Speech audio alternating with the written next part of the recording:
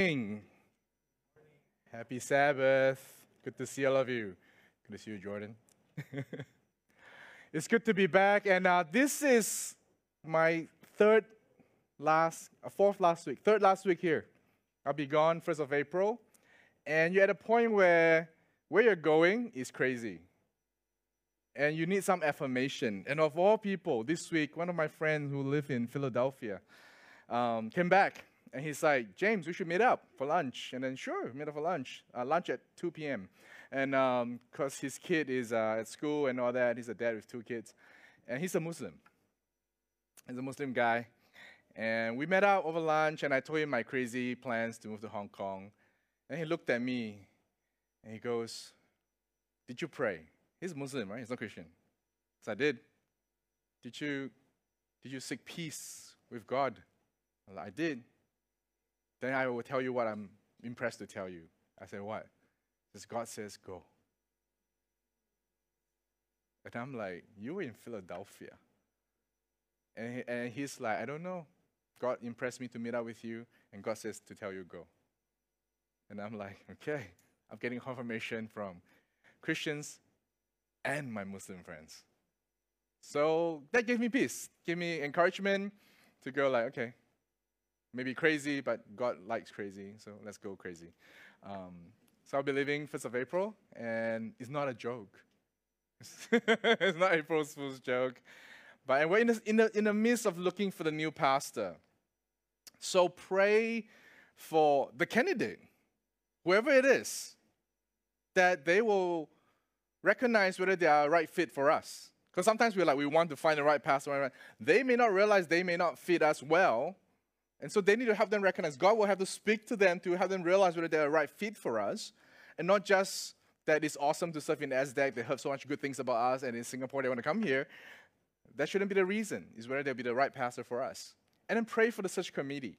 They have a huge job of going through the tons of CVs coming in from everywhere with every kind of candidates. And they have to discernment. They have to look through it to know who and what to... They don't want to get rid of the right person and also don't want to choose the wrong person. So it's not an easy job, so pray for them. And then pray for eventually when they narrow it down that things will happen, that we can get this person, either a local person or an international person, that the visas and all that work out, right? There'll be some challenges there, the administrative side that will work out. But in the meantime, I know the team here, I know the SDAC team. I know we're going to be in good hands. I know the elders who have been serving, they are great people. I know the youth, the young adults, and everybody, the music team, the deaconesses are a great team. In fact, I'm looking forward. I'll be still watching online the sermon by the elders in May, and the young adults who are continuing their training with me. That's the graduation test is the sermon, yeah, in June. I think they'll be great preachers, I think they'll be great preachers. So pray for the young preachers, the old preachers, the new preachers, that they'll be able to connect with God and to share with you the message God is showing them. Today, I'm talking about the new way. How many of you have ever been punished with this punishment? Writing lines, yeah, writing lines. Come on. Now, how many lines was the most you've ever been asked to write? Oh. Oh my goodness. That wins. What did you do, man? It's just from your mouth. How long did it take you to finish all the lines? 3 days. Oh, good job. Good job. Mine was 500. Right, was 500. You win. Double. Don't do it again, though. Not worth it. Yeah, different lines, and you write and you repeat and you write. My friend was a genius. Right, so you write on a foolscap paper, right? And this line is exactly the same distance from each line to another. He tied 5 pencils together. And then he wrote it at the same time. Smart, eh? Irritating. Guess what he is today? Guess what job he is today? He's an entrepreneur. Yeah, making big bucks. One of the first guys to sell mobile phones in Singapore. Right? So, but That's a punishment. Right? We make to do it, and every letter we write is like torture. It's not fair, man. Why am I being punished? Like we hate the rules. We hate the person who gave us that and make us write those lines. Now, how many of you have done this? I love you, I love you, I love you. I love you, I love you, I love you, I love you. Back in my days, in primary school, right? It was a thing. Like if a guy, remember, primary school, primary 6, 12 years old, if you like a girl, you can't just tell her. There's no sincerity. You gotta earn it. Before you can express your love, or to show the extent of your love for this person, you must write at least 100 times, I love you. Then you pass to the girl. And then you say, would you go to the canteen with me? Have a drink with me, on me. Soy milk, no problem. Coke, Sprite, also can. So old school, man. To confess, I think Tiffany doesn't even know. I did one of these things. I wrote not only 100 to prove my sincerity, I wrote 200. Every word I wrote was with a big smile. Her name is Mary. She lived across from my block. Every day she walked to school, I'll watch her, and I try to like get ready quickly to chase and catch up with her and go, hey, we leave the house at the same time, huh? They don't know what happened when we went to secondary school. But I wrote it. I was inspired. I wanted to write it. Nobody had to force me. I wrote it quickly. I wrote it non-stop. I didn't complain. I was smiling. Same action. Writing alphabets on paper. Different attitude. Because one was a punishment, was expectation, was arbitrary. One was just self-motivated by love. Very same act, different situation. We're going to go to Exodus 34 as we're going through the scripture, going through the journey of the Israelites leaving Egypt. And we're going to skip. We'll skip to 34, and we're going to go back. It's just because this 34 just fit in really beautifully after the Ten Commandments, because this is the rewriting of the Ten Commandments. Next week, we'll find out what happened to the original Ten Commandments. But here we're at a point where God had to rewrite the Ten Commandments, and I invite you to turn with me to Exodus chapter 34, verse 1 and verse 2. And there's some things, some subtle things that you need to take note of where there's a change.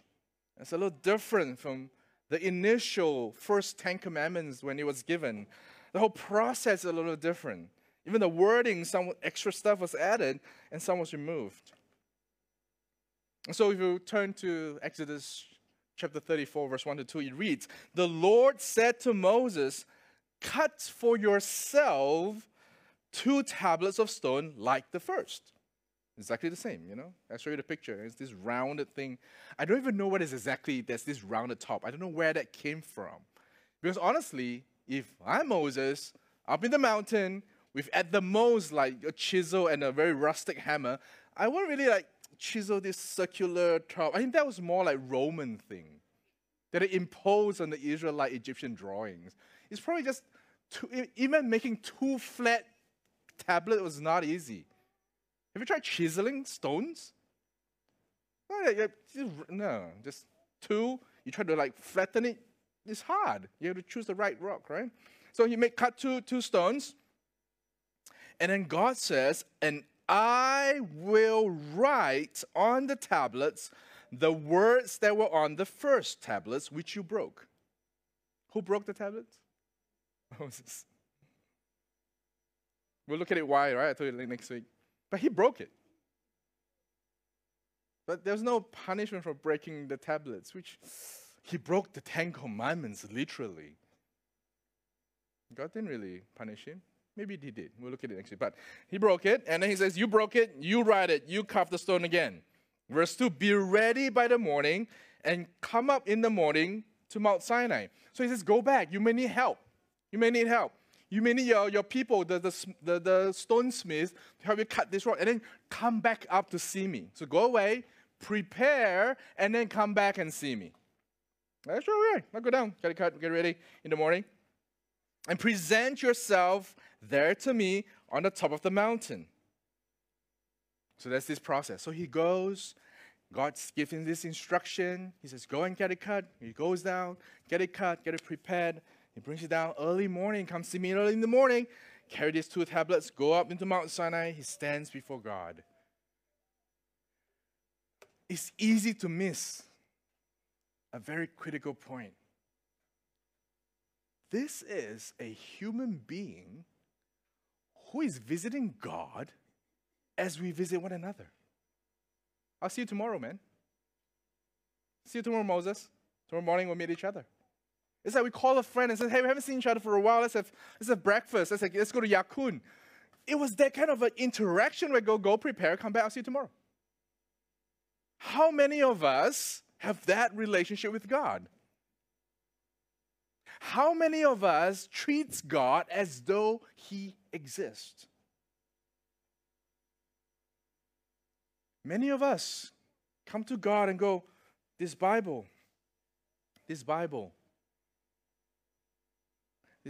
where God is, and he's hidden in the words, and I could he's hidden inside. I have to find him from these words.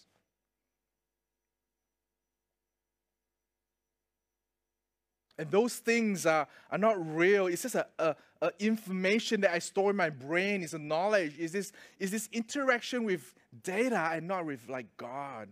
It's like I just accumulate more knowledge, and that means I know him. It's not the same. Not the same. There must be a choice, a decision, a moment where it becomes real. Last week, I had the privilege to pray for a brother. For those who do not know, please keep the family in prayer. Auntie Lily's brother, Colin, Adeline's dad passed away last night. But I had a privilege on Tuesday when we prayed, and I could see his belief in Jesus all his life. He's followed Jesus until he brought him to church at 18 years old. But last Tuesday, you could see that decision that now God is real. It's not like something miraculous happened that suddenly he was healed. No angel landed on his, no dove landed on his head and just miraculously lightened him up. Nothing happened. But there was a change. There was a switch from God being a knowledge, a thing that I know, a person I just think of, to become real, a reality, somebody I want to commit my life to. Don't wait till that moment for all of us who still have a lot more time with God. Who is God to you? How do you interact with him day by day? Is it once in a while you think of him, I'll listen to a pastor's sermon. I think of him, I'll listen to a little spiritual song, and I'll listen to a little devotion about who Jesus is, or a little talk. Is that how you interact with him? Or is he real, and does he exist? And I may ask the question, after 10 years of serving as a pastor in this church, like, who is God? Is this just the name, the branding you use to just make people listen to you for an hour every Saturday?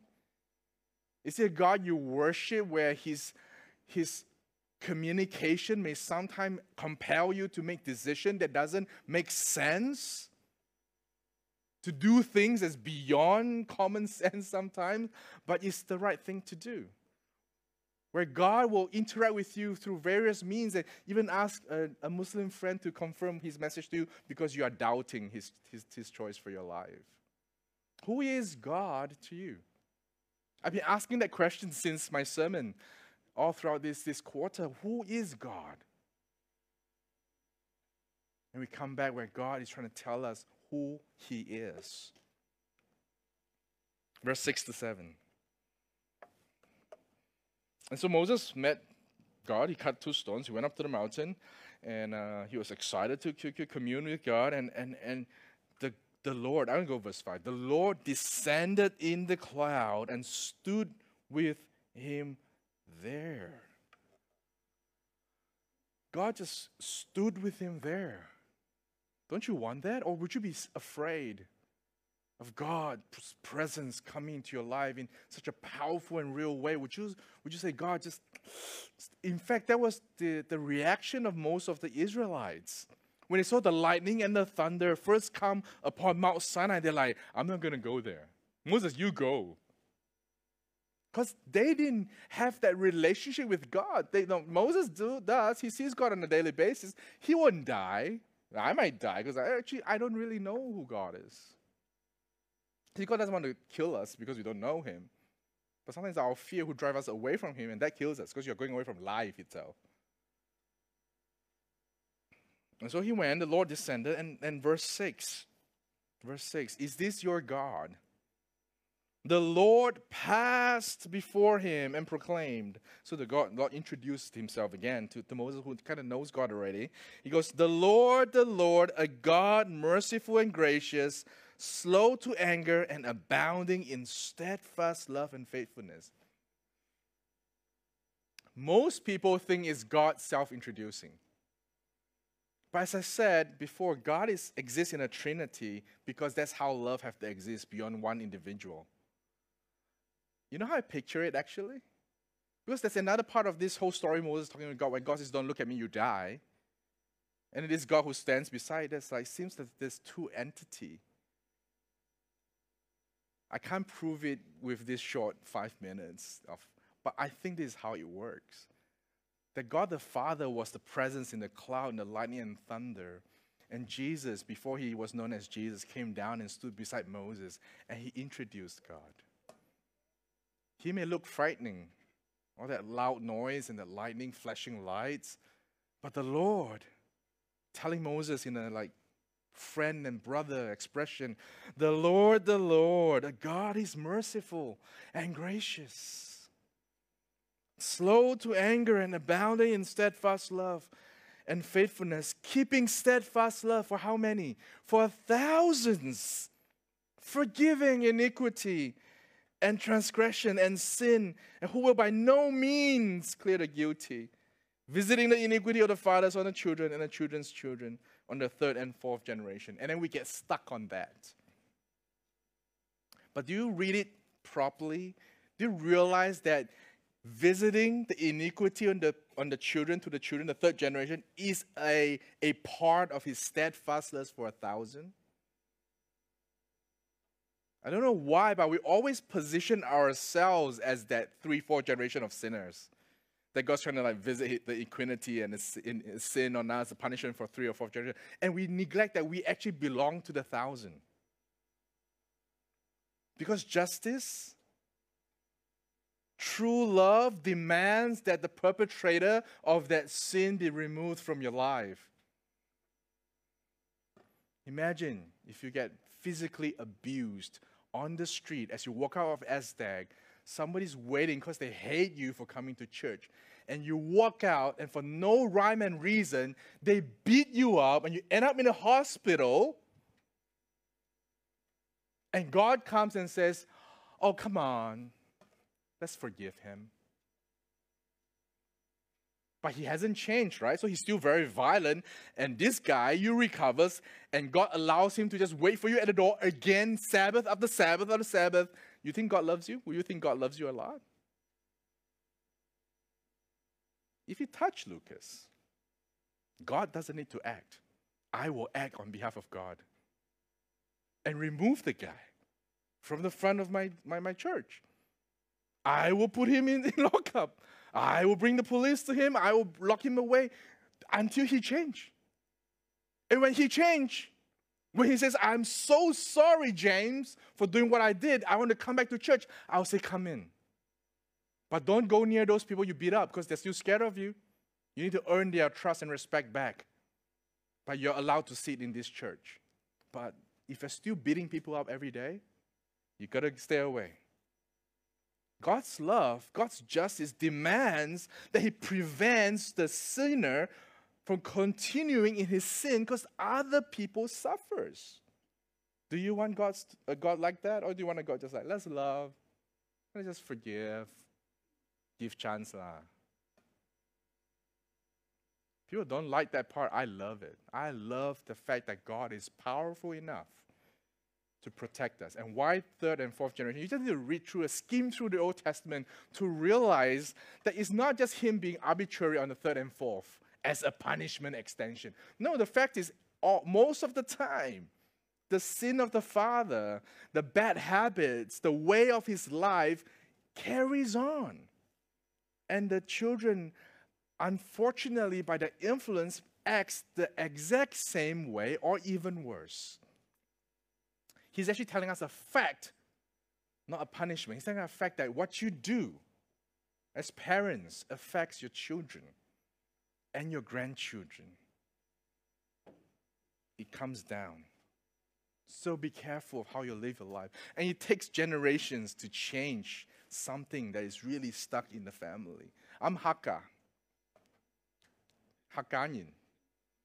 And we're known to be very, very stingy as a people. And man, this thing has been going for thousands of years. We've been stingy for thousands of years. You want to change? Very difficult. Very, very difficult. Because it's not only genetics, it's the teachings, the philosophy of life. My grandfather used to say, if you have $1, you spend 10 cents for food. They're like, Grandpa, then clothes how? Where are your dads? I'm like, I can't fit. Ask mommy to alter. And a grandpa can spend 20 cents. But because I'm the grandson, I get 10 cents just by being a grandson. Because why? Because Hakka people are also very biased on boys. Also for thousands of generations. Inherited by behavior, by life, living day to day. And so my family, I didn't inherit it. I reacted against that. I'm not stingy. Just because I'm naughty. But somebody in my family, I shall not name, continued that legacy. Strongly and powerfully, even in his looks. He looks most like my grandpa and my dad. You know, that line continues. No talk about that. All right. So God is saying that this covenant is written by a father who loves you so much, and there's so much goodness, and he's explaining to you that's the way of life. Let's continue, verse 27 and 28. Remember at the beginning, God says, I will write. I'll write these words on the stone tablets in verse 1 and 2. And then he goes through the whole detail of what it is to write. And at the end of the details, he goes in verse 27, he tells Moses, and the Lord said to Moses, write these words. Wait, what? God says he will write, and then now he's asking Moses to write. So what is it? Did the Bible make a mistake? Did God forget that he was supposed to write? But yet here is clear in verse 27 and said, write these words, for in accordance with these words, I have made a covenant with you and with Israel. Who's writing? What is he writing? So he was there with the Lord 40 days and 40 nights. There was so much to write. No, he wrote and then he hung out. He neither ate bread nor drank water. Reminds you of somebody? 40 days and 40 nights, didn't eat, didn't drink. New Testament. Jesus. Okay. And he wrote on a tablet the words of the covenant, the Ten Commandments. He actually wrote for 40 days and 40 nights, non-stop. And I think this is what happened. Ten Commandments, he said, exactly as the old Ten Commandments. We know what it is. In Exodus 20, we were clearly given what was written. And then there's this extra footnotes. Because I would imagine as Moses, the guy who wrote the original Ten Commandments, where I think God wrote the 10 exactly. That's what he said in verse 1. I'll write what I wrote in the first tablet. The original. But then Moses is like, God, can you help me? What does it mean? So for the next 40 days, Moses sat at the feet of God and he journaled the rest, detailed explanation of how it applies to my life and how it means and how should I implement it. That's why today, as Seventh-day Adventists, we follow the Ten Commandments. We don't follow exactly everything in the Levitical law. But those are details, journaling, contextual to their time, which they took time to understand and explain. And Moses took 40 days asking God to clarify. It's like class. When you take notes in class.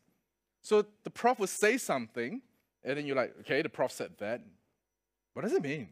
And then you get guys who raise their hand. If they're not Asians, they raise their hands. If they're Asians, they keep quiet. Any questions?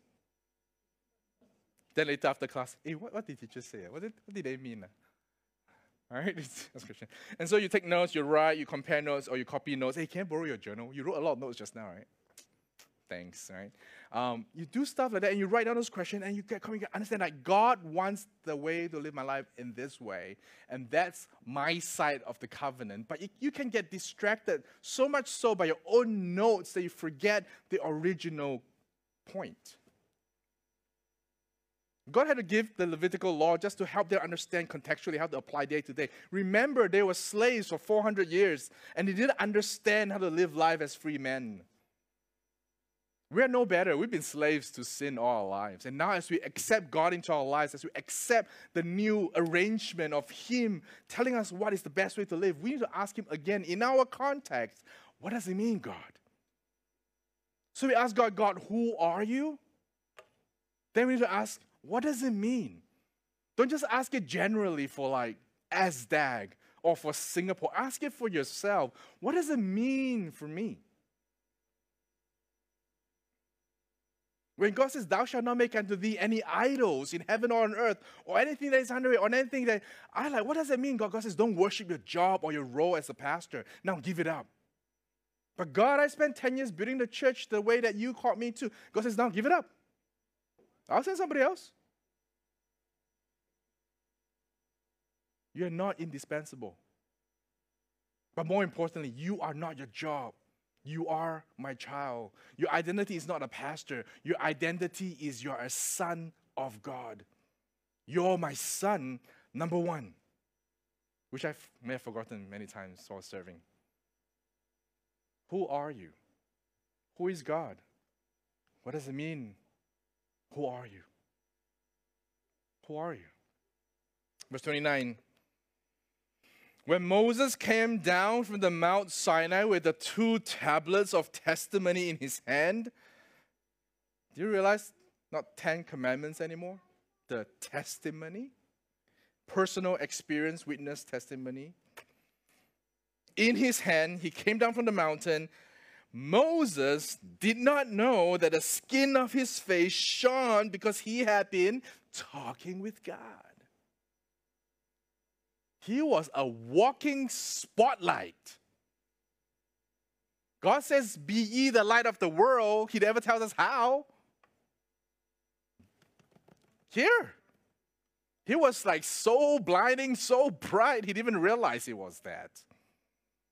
And what happened before that? He spent 40 days, 40 nights, not eating, not drinking, with God, the sustainer, originator of life. Paul, talking about this exact incident in Old Testament, because the words was exactly the same. The words that he used was just pointing to this story. He says in 2 Corinthians 3:18, and we all of us, with unveiled face, beholding the glory of the Lord, are being transformed into the same image from one degree of glory to another. For this comes from the Lord who is the Spirit. If you read the Exodus story, Moses was so bright after talking that he has to veil his face, cover it up, because he was so bright. And Paul, invoking this story, which is such a powerful memory in the Israelites' lives, says, remember Moses. You can be like him. Have you ever tried to share the gospel and you don't feel like you're powerful? Because you're trying to use your own light. Literally, this little light of mine. But God says, I'm going to make you a spotlight. And the only way to be bright and shining is to reflect my light. How do you reflect my light? Well, sit down with me. Be with me. Jeremiah 31 verse 3, verse 4. Before our scripture reading in 33 today, the Lord appeared to him from far away. He says, I have loved you with an everlasting love. Therefore, I've continued my faithfulness to you. And verse 4, part 1. It says, again, I will build you. You shall be built, O Virgin Israel. Have you been trying to build your own light? Have you tried to earn your own credit with God? Have you tried to earn your own way to heaven? God is like, you got it wrong, guys. I will build you, and you don't even realize when it happens. It happens as you spend time with me. And go, for this covenant, this is the covenant. Again, pointing back to this exact story. For this is the covenant that I will make with the house of Israel after those days. Those days was chapter 34, Exodus days. Declares the Lord, I will put my law within them. I will write, it's the same language. I will write the tablets. I'll write the 10 Commandments. I will write it on their hearts, and I will be their God, and they shall be my people. People ask, well, if God does everything, what is my job? What am I supposed to do? There's only one thing you need to do. Give permission. Give permission to God to have full access into every single aspect, the dark hidden corners of your life, and allow His light to shine. And sometimes when the light shines into that part of your life, to confront it, it is painful and might even be shameful. But God says, give me permission and I will transform you, that you be shining from every single part of your life. Your work is to give permission. This is just a few days ago. We were walking. Whoever knows where this is, go find it. You get a prize. So you can see Lucas when he takes photos, he does this. I've never taught him that. He sits on the bus. I don't think my wife intentionally taught him that, but because he sees people doing this, whenever you take photo, your hands has to come up. You only can show 2 fingers. It's a rule. It's a law. And so he started doing it. He adds something else of his own flavor. He will say, "Ching," because he saw some shining lights when you take photo. I don't know what happened. We didn't teach him. And there are many things that I realized when I look at Lucas that he learned. I didn't teach him. The good and the bad. There are things that it's just me. I just look at him like, that's me. I didn't teach him that, but I lived it out in front of him. I acted that way on a daily basis, and when he sees that, he inherited it from interacting with me. Hopefully more good, so I'm more intentional. I catch myself.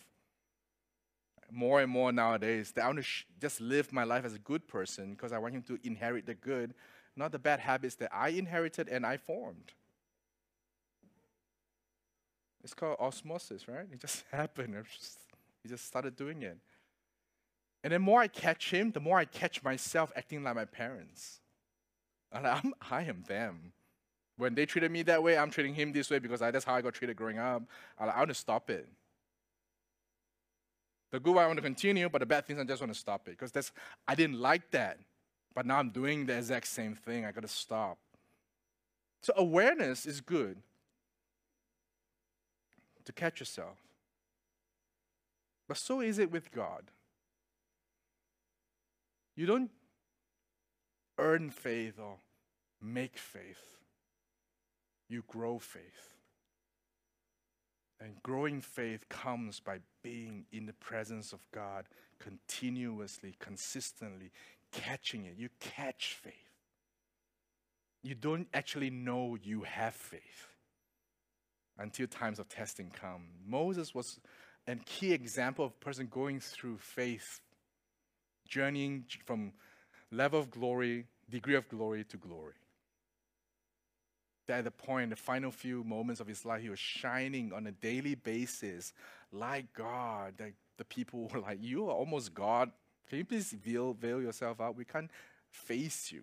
It's too much. So as that, my encouragement, admonishment, is for you to learn to do the thing that's very counterintuitive, counter society, counter all philosophy of hustle, to rest in Him, to sit with Him, to be changed by Him. Amen.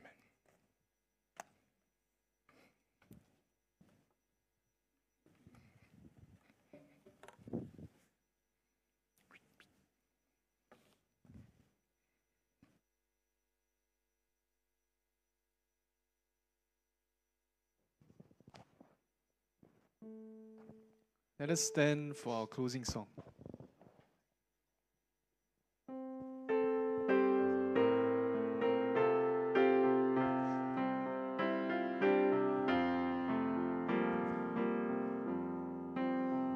There's a sweet, sweet spirit in this place, and I know that it's the Spirit of the Lord. There are sweet expressions on each face, and I know they feel the presence of the Lord. Sweet Holy Spirit, sweet heavenly dove, stay right here with us, filling us with your love. And for these blessings, we lift our hearts in praise. Without a doubt, we'll know that we have been revived when we shall leave this place.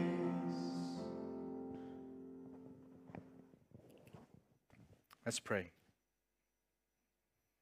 Father, we know that we don't even need to invite the Spirit here because the Spirit is already here.